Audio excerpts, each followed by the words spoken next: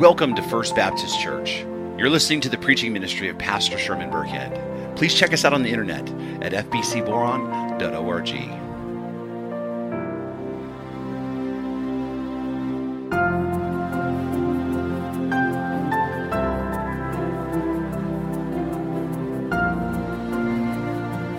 Hi there, this is Pastor Sherman Burkhead, and this is Grace and Truth, a devotion that's meant to encourage you, but it's also meant to challenge you to grow in your relationship with Jesus Christ through a time in the Word and time in prayer.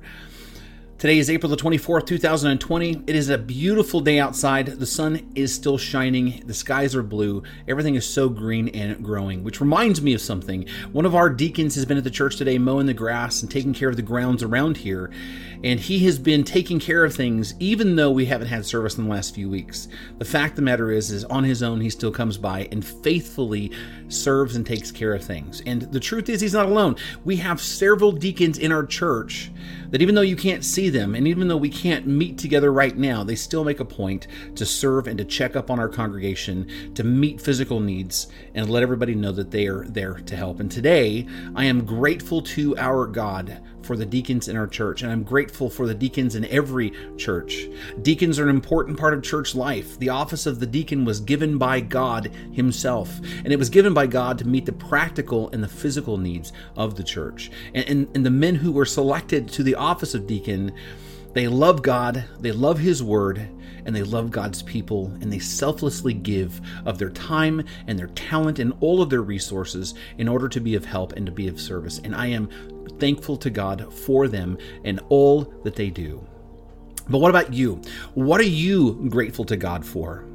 I know that you have a lot of reasons to be grateful. Even in a time like this, we all have more than our share of things to be grateful to God for. And I would love to hear from you about what it is that you are grateful for. I'd also love to hear from you if you have questions about faith and about the Bible. And I would especially love to hear from you if you'd like to learn how you can have a relationship with Jesus Christ. You can reach me here on Facebook, or you can email me at fbcboron@gmail.com, or you can call us here at 760-762-5149. Again, we would love to hear from you. Now, if you have a Bible, please take it out and turn with me to the Old Testament, to Isaiah chapter 55, verses 6 through 9. And the word of the Lord reads, "Seek the Lord while he may be found. Call upon him while he is near. Let the wicked forsake his way, and the unrighteous man his thoughts. Let him return to the Lord, that he may have compassion on him, and to our God, for he will abundantly pardon. For my thoughts are not your thoughts, neither are your ways my ways, declares the Lord. For as the heavens are higher than the earth, so are my ways higher than your ways, and my thoughts than your thoughts."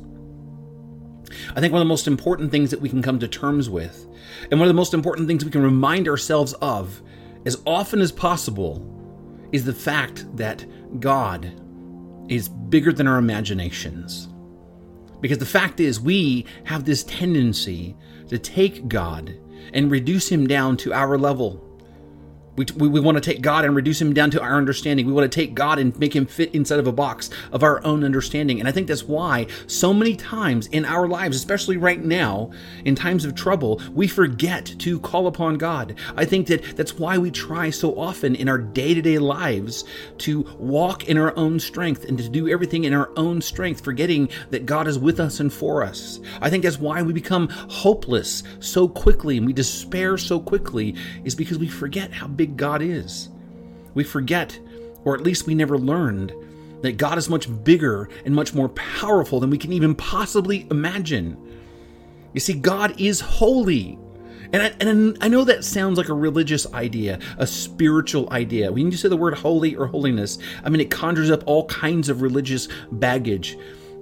But the reality, that word means that God is just completely set apart, that he's completely different, that he is altogether other than us. And this is one of the most important truths about God that you will ever learn. In fact, it's really the foundation of why you can have hope. God is completely holy. He's completely different than us, which means he's not just another better version of you. He's not a better version of a human being.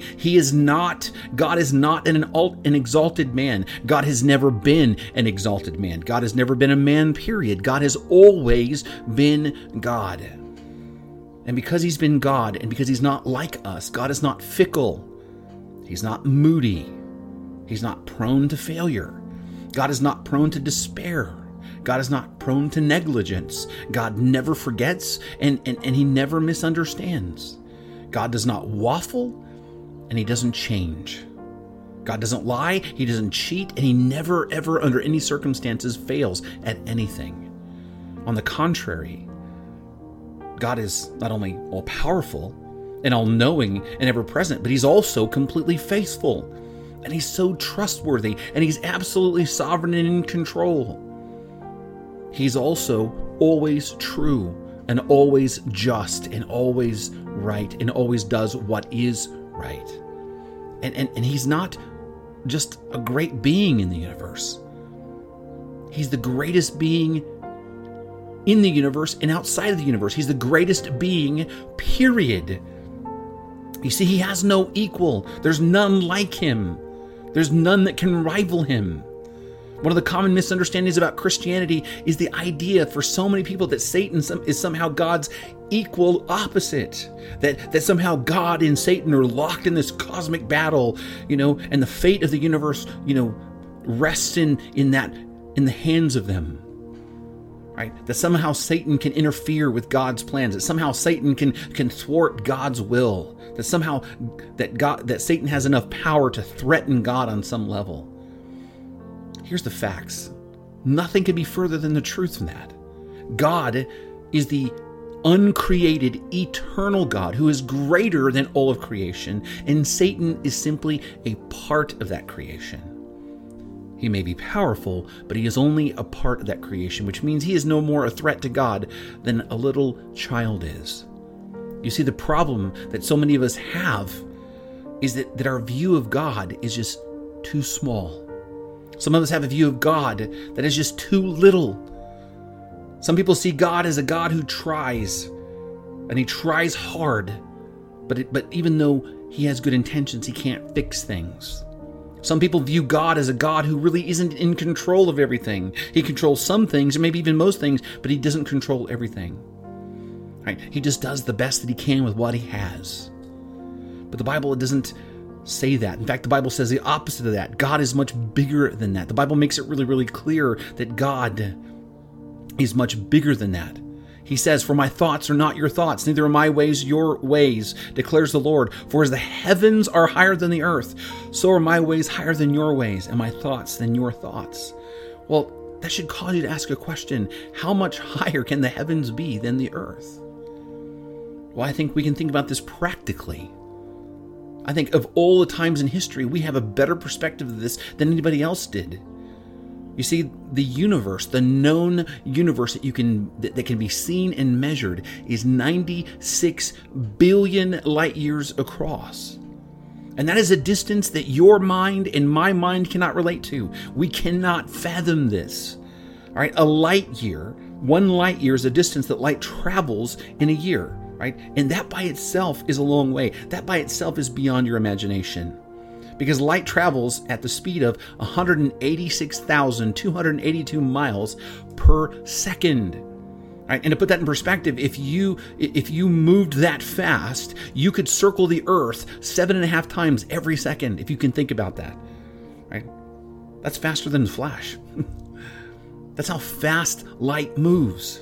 186,282 miles per second times 60 seconds times 60 minutes times 24 hours in a day times 365 days. And that's how far light travels in just 1 year. But you multiply that times 96 billion. You write 96 and then add like 12 zeros to that. That's how big the observable universe is. It's probably bigger than that, but that's how big what can be measured and seen. And here's the thing: our God, the one that we worship, Yahweh, He's the one that created all of that. He created every star. He created every planet, every molecule, every atom, every electron, every quark. God created it all. And more than that, he's greater than all of that, which means he is outside of the universe, but also, mind-blowingly, he is simultaneously everywhere present in the universe. And even more important, God is sovereign and in control over all of it. As R.C. Sproul reminds us that in all of the universe, there's not one maverick molecule that is outside the will and control of God. To say that God is awesome is simply to make an awesome understatement. God is by definition bigger than your imagination, which means He is completely different than you. You might be created in His image, but He's not like you, right? You were finite. He is infinite. You were confined to time and space. God is eternal and has no physical limitations whatsoever. You have limited knowledge. God knows all things. You have limited energy. God is the source of life and energy. You were weak and frail, but God is all powerful. Can you see what I'm getting at here? You can't even imagine how high the heavens are above the earth. How are you going to imagine who God is? And the truth is, you can't. God is so different from us that we couldn't even know Him except for the fact that He decided on His own by His grace to reveal Himself to us. And God has revealed Himself to us in the person of Christ and in His inerrant, infallible, and sufficient Word. And what He's revealed to us is not only is He bigger than our limited imaginations, not only is He awesome, not only is He holy and incomparable, He is also compassionate. Notice what it says: seek the Lord while He may be found. Call upon Him while He is near. Let the wicked forsake his way, and the unrighteous man his thoughts. Let him return to the Lord, that He may have compassion on him. And to our God, that He will abundantly pardon. The God who created all things, the God who stands outside of all things, the God who knows all things, and by His will and grace created all things, that same God has compassion towards us. He has compassion towards you. He loves you. And even more than that, He is gracious and merciful to us. Not only, as we've talked about over and over again about being grateful, not only has God given us the gifts that we all ought to be grateful for, all of us, whether we're believers or not, like warmth of the sun and the touch of a loved one or the taste of good food. Not only has God given us all those good gifts by His grace, but He has also abundantly pardoned those who have faith in Christ. Because all of us, every single one of us, by our arrogance and in our pride and our selfishness, have rebelled against this God. We have spurned His goodness. We have spit in His face. We have cursed Him. We have rejected Him. And what we deserve because of that is God's justice. God owes us nothing more than His justice.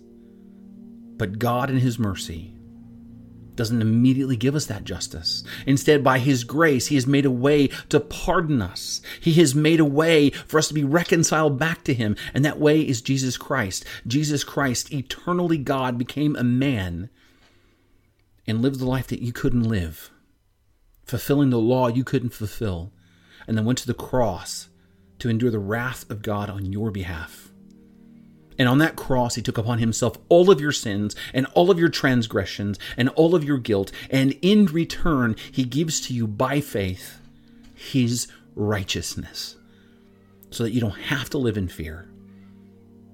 You don't have to walk in fear of the things to come, but that you can live in confidence and know that this awesome, unimaginable God, whose ways are much higher than your ways, that God loves you, provides for you, and takes care of you here and now, and also into eternity. That God, that unimaginable God, promised to be with you and to never leave you or forsake you, to provide for you, to work all things out for your good, to work through you, to strengthen you, and even to see you safely home. If that God is for us, then who can be against us? If it is He who is with us, then whom shall we fear? My encouragement to you today is to lean into this truth and to trust that Almighty God, that He is on the throne, that He is in control, and every part of your life is firmly in His hands. And so no matter how out of control things feel, no matter how fearful your circumstances may seem, you can be still and you can know that He is God, the Almighty, Supreme Creator God, the same God who loves you and paid the price for you. Let's pray. Heavenly Father, Lord, we thank you so much for your grace and mercy. We thank you for this truth. We thank you, Lord God, for the gift of your grace. We thank you, Lord God, for the gift of your word, for the gift of Christ. Thank you, Lord God, for the gift of revelation. Though we can't know you on our own, you have revealed yourself to us. You have made yourself known to us. And help us, Lord, to walk in that and to trust in that. Help us, Lord God, to have our hearts and minds opened and expanded to your greatness and your vastness and your awesomeness, Lord. Help us, Lord, to walk in that truth and be strengthened and encouraged by that truth. That we have a relationship with you, the sovereign, reigning King of all things. Father, I just pray that you would encourage all of our hearts. And I pray right now for the end of this coronavirus. We pray right now, Lord God, for those who are afflicted by it, that you would heal them and get them the medical care that they need. And I pray, Father, for the frontline workers, that you'd protect them and their health. We pray, Lord God, for the essential workers who are working and facing the public, that you'd protect them as well. We pray, Father, for those who are financially afflicted, that you would help to provide for them, business owners and employees alike. We pray, Lord God, for students who are struggling to get through school. We pray for high school seniors, Lord, who are really facing a raw deal, not being able to live the senior life that they had been hoping for. We pray that you'd protect them. We pray for our nation, that you would help us keep us strong. We pray for our world, that there would be revival from every end, that you would use this supernaturally, Lord God, to glorify yourself and to bring the hope of Christ to the ends of the earth. Father, we give you the praise, honor, and glory. In Jesus' name we pray. Amen. Now, before I wrap up, one last thing I'd like to just make mention. I think reading is an important part of the Christian life. And if there is one book that you can read or listen to on Audible, it is The Holiness of God by R.C. Sproul.